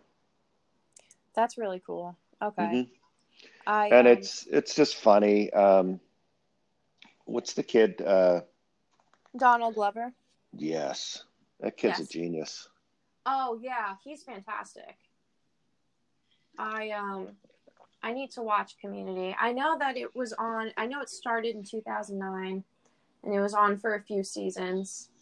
I need to watch it. I've been hearing lately that a couple of episodes haven't aged too well, but I feel like that's bound to happen. Well, yeah. It's a little preachy for my liking. Okay. It's one of those moral at the end of the story things that they do. Right. Yeah. I'm just like, okay, I didn't, you know. You know, it's like you're trying to just unwind sometimes. You're not trying to be force-fed like a lesson or something.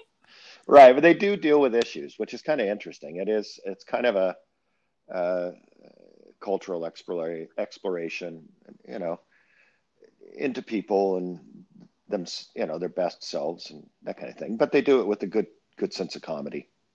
Okay, cool. Yeah, I mean, I've heard really great things about it. I just I know it's on Netflix, so I'm gonna have to check it out. Yeah. So you prose or comedy? Comedy's your new fascination, but prose has been your thing. Oh yeah, for a long time, absolutely. I started writing when I was 13. I thought I was going to be like a great American novelist, you know? And then as you get older, it's like, and then also again with the progression of technology, being an author doesn't hold the same credibility as it used to, because now like any idiot can be an author. Any stupid moron can just write a book. Yeah, it's true. So I had to kind of shift my focus a little bit, but I loved writing just so much. So I was kind of thinking of being an editor for a really, really long time. And then because of that, I started loving reading, like staff reading.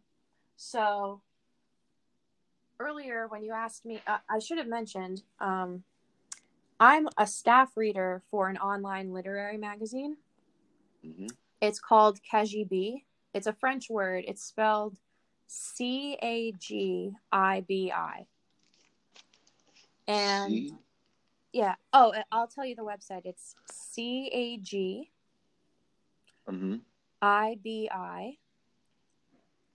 Yep. LIT.com. So it's cagibilit.com. And it's an online. Yeah. And so you're a staff reader? Yes. So I read. So it's an online literary publication, and we publish. I love it so much. It's such a wonderful community of people. I love the people on staff so much. We don't get to see each other often, but whenever we do, they're just so kind.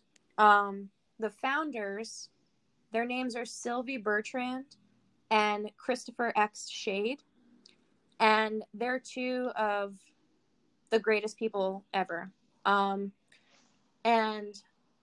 it's short stories, poetry, visual art, translations, short essays, interviews, just everything. Mm.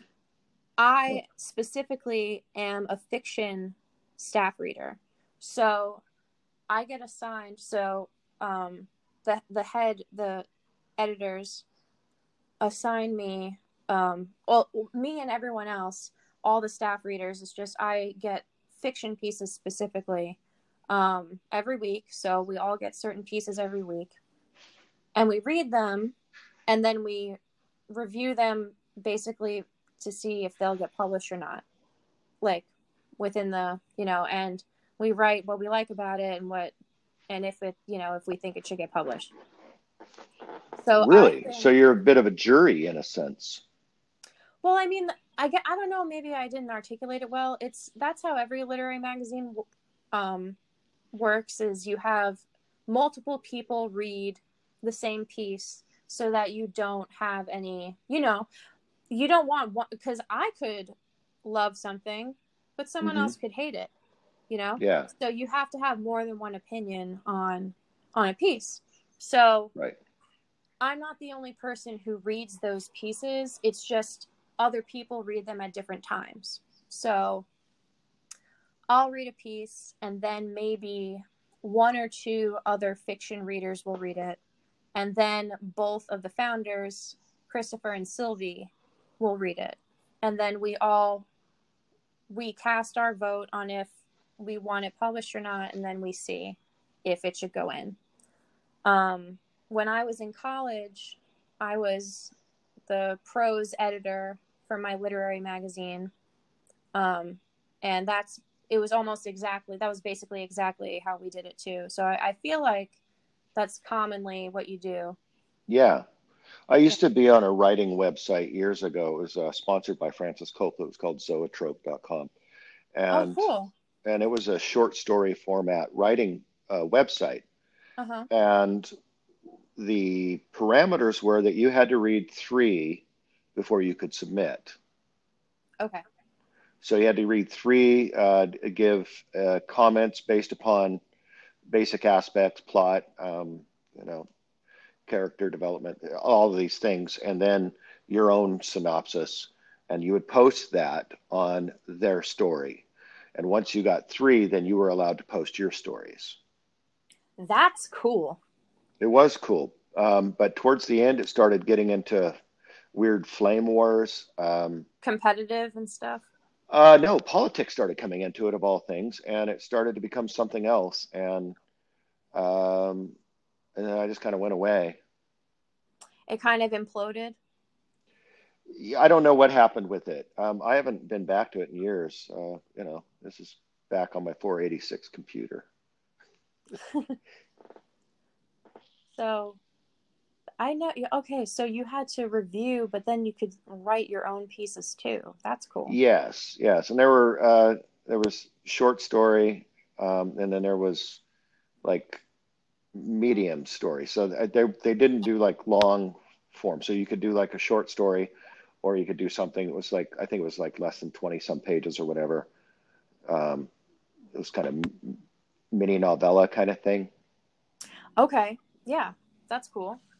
Yeah, and then there was I was just going there to learn about writing, and I wanted to learn more about writing. I was into it pretty big for a while, um, but I don't know that I'm a good writer. So I'm a better writer for experiencing it, but I don't think I'm a good writer. So Well, one thing, every writer thinks that they're not a good writer. So that's in your favor. Two, you speak very well. You speak like someone who writes well. And I've been, just from my internships and my current experience as a staff reader, I've been reading pieces for years now, and you just sound like a person who writes well. well, thank you. You're welcome. Yeah, I used to have a habit, but and I keep and then now it's a habit I beat myself up for not having, and that is writing daily. Oh, I should beat myself up because I also don't write daily, and that's bad. Yeah, and I find that my life comes together so much better when even if I just journal and kind of write out my aspirations and my dreams and hopes, or what I did today. Yay! That's awesome. Yeah, That's awesome. I just find it, yeah, it helps anchor me better. Yeah, you know what? I need to do that too for the same reason. I have a therapist. I'm very open about mental health and mental wellness, and she constantly tells me to write things down. And I think I'm just afraid to write it down, and that's why I don't. But I know a couple of days ago, I finally wrote down a to-do list. Like I had these tasks floating around in my head for days Yep. and days and days, and then I finally wrote them down, and I was like, I just feel a weight lifted off of me, and I just, it's just because I have them out of my head now. Yeah. So that's so cool. So now you write every day. No, no, no. I beat myself up every day because it's my intention every day to write, and I never do. I take notes here and there.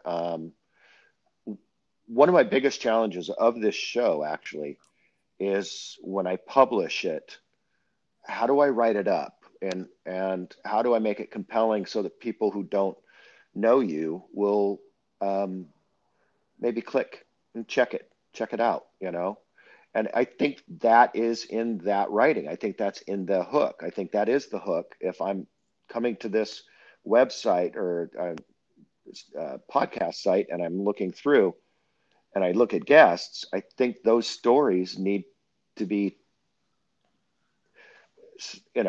I need a good clip.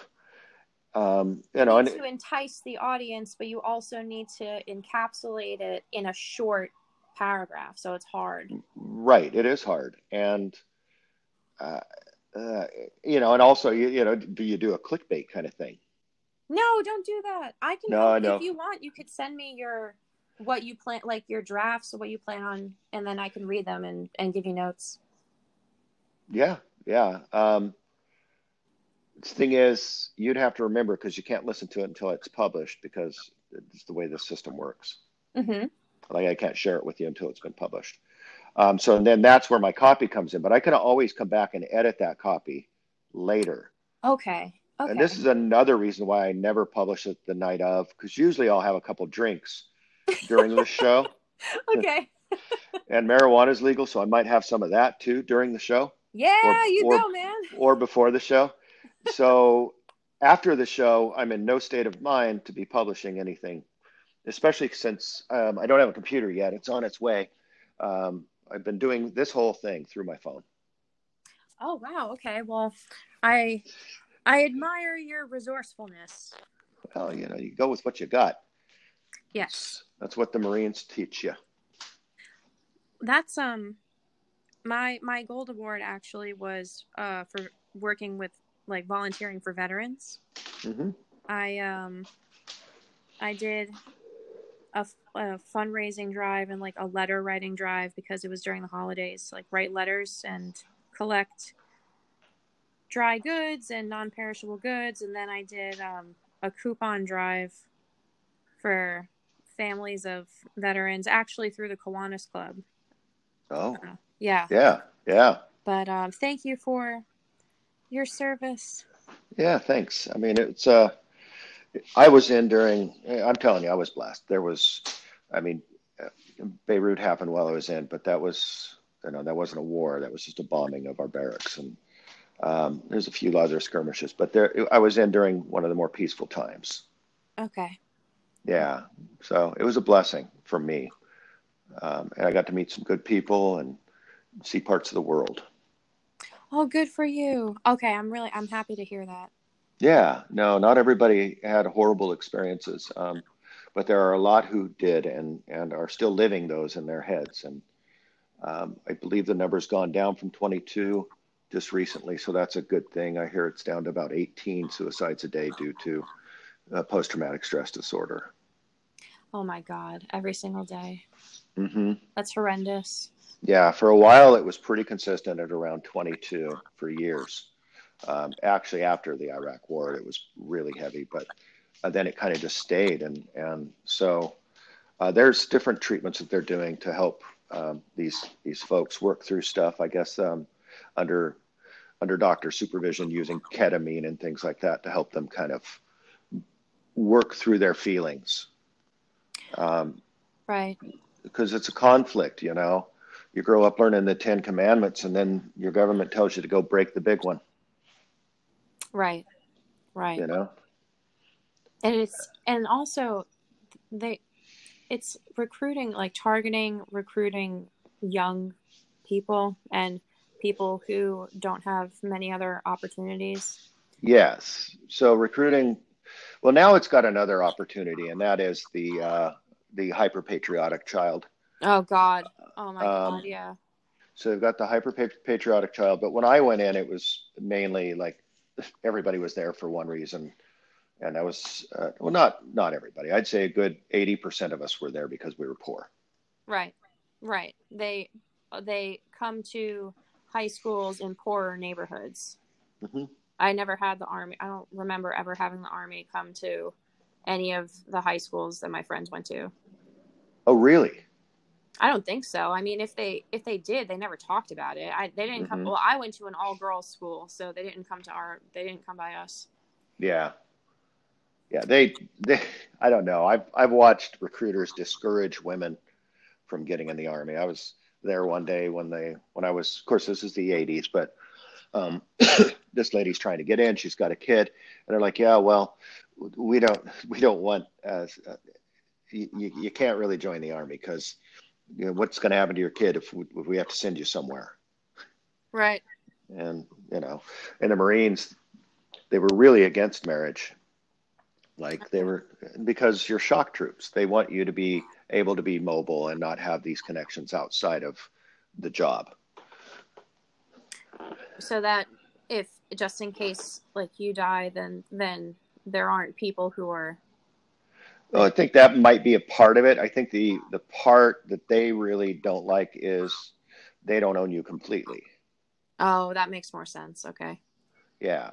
And they do own you completely, but they know that you're going to be distracted. Right. Right.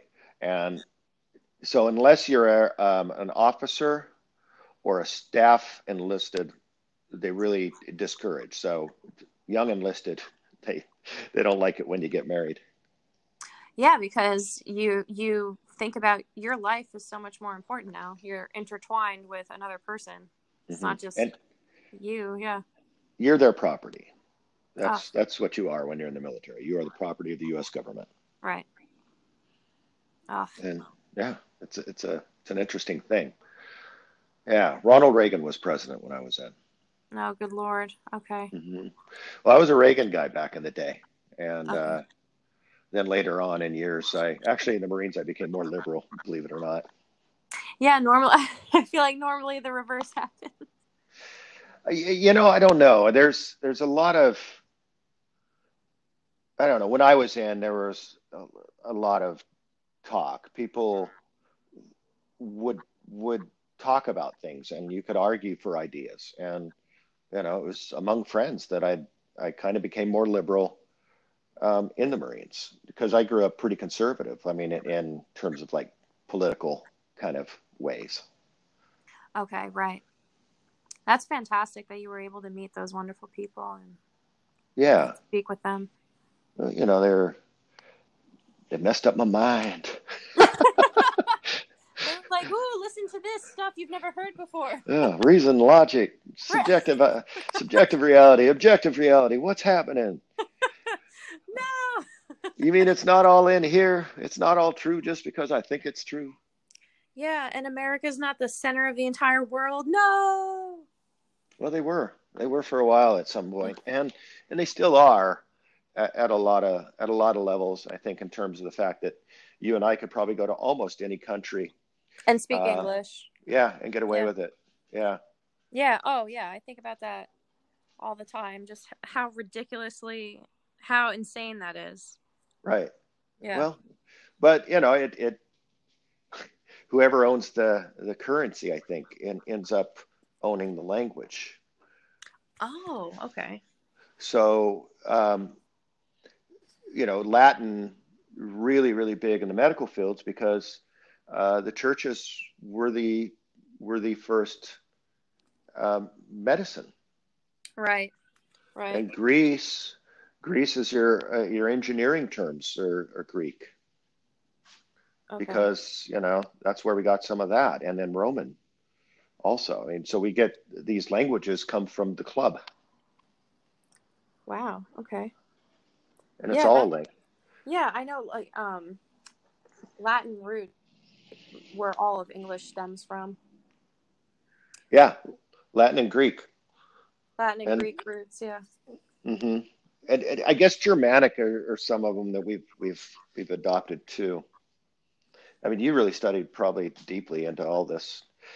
I was going to say, yeah, English is a Germanic language, which is so funny because most of the English language is made up of Greek and Latin roots, but it's like a mix of Greek and Latin roots, German, and then Romance languages. But the Romance languages are also Latin.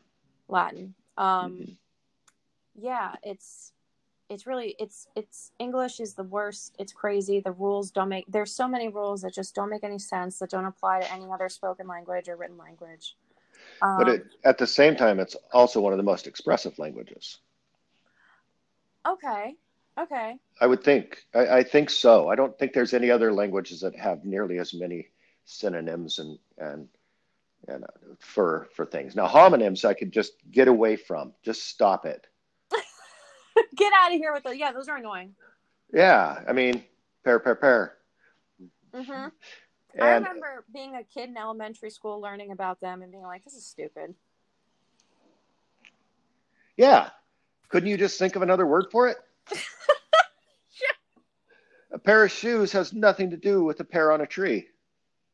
Right. And then And when I then was a paring knife. yeah, they're all spelled differently. They all mean different things. Hmm. When I was a kid, I always thought about how different languages would sing their songs because words didn't rhyme the same way. Like Right. here, if you say like green and screen, Hmm. those two words rhyme. The word for green and then the word for screen in other languages don't rhyme. So that was always a thing I thought of. Like it just made me realize like there are different. They just have a different word for everything. Hmm. But yeah, we also have a bunch of words where it sounds exactly the same, but it means three different things. Yes, it's Yeah. horrible. Yeah, it's horrible. So, and now I got to learn new pronouns. Damn it, I'm 58. Stop it with the pronouns. Well, you were great when you introduced this. When you said, "Hey, y'all," that's you're Yeah, y'all doing is it. my favorite. Y'all is my favorite pronoun. And I actually was talking to some of my gay friends and saying, "Hey, y'all, I wish I was at the meeting when y'all decided they was your word because it's already because it's a separating word. It's a they. It's a we already have an us and them problem, and they's right there on the cusp of them. Hmm. And so that's my argument. Um, but I wasn't at the meeting. Nobody asked me. I I think wasn't at the y'all. meeting. I think y'all would have been much better. Okay. Yeah, and because gay was brilliant because they took the word happy and they turned it into theirs. That was Right. brilliant. Uh-huh. Taking the rainbow. Hey, guess what, Noah? We got the rainbow now. Yeah. So those were brilliant moves. They, not so much. I think it's weak. That's so funny. Well, when you refer to somebody when you're talking about a story, you say they. You know, like if you say, "Oh yeah, I was walking down the street and I saw someone from school." Someone would say, "Oh, what's their name?" Right.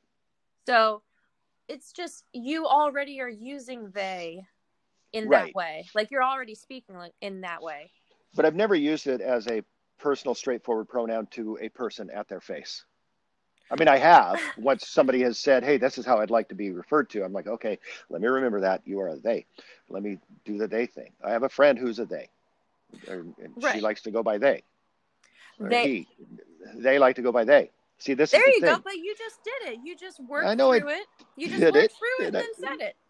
I should That's be all. still working through it. I mean, I've known this for a while, so I shouldn't still be working through it. But language is another one of those things that we get stuck in that become our way, our habit. Yeah, and we lean on them like so many phrases that should be retired, but people still say them just because they've been around forever. Yeah. Like us, I hate this one. A son is a son till he takes a wife. A daughter's a daughter the rest of her life. Get out of here with that. That is ridiculous. What do you disown the son? What happens No, here? it removes the responsibility of the son to take care of his parents. That's what that means. Mm. It's like if you're a Oh, son, you only take care of your parents until you get married. But if you're a daughter, you take care of your parents until the day you die.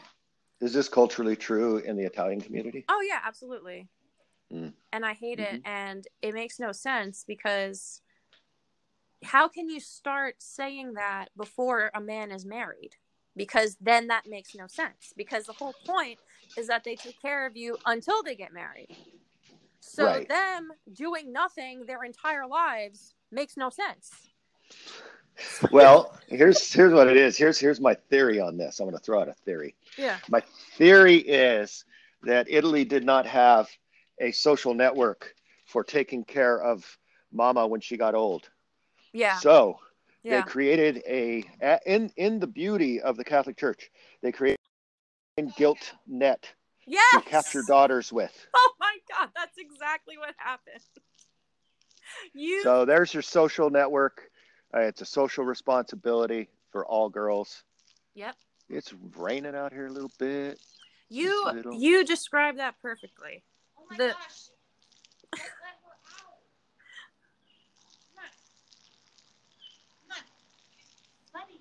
Oh, she's muddy. Oh, sorry. I let the dog out. Now I'm getting in trouble. Can you hear that? Yeah, that's okay. I mean, we've been chatting for a long time. Yeah, actually, we're reaching the time limit for Anchor. Actually, we just did, and they're going to cut us off in short order. I would love to thank you for coming out today. I'm going to listen to this again, and we're going to put together some copy, and I'll publish that copy, and you'd be like, "Oh, that's some shit copy," and then you can send me your edits. Come on, That sounds and that sounds like a plan. we could do that. We got the dog back in the house. I I'm glad let her she's out. She got safe. muddy. She's safe. She's just a dog. She's a dog. Like, She's home now.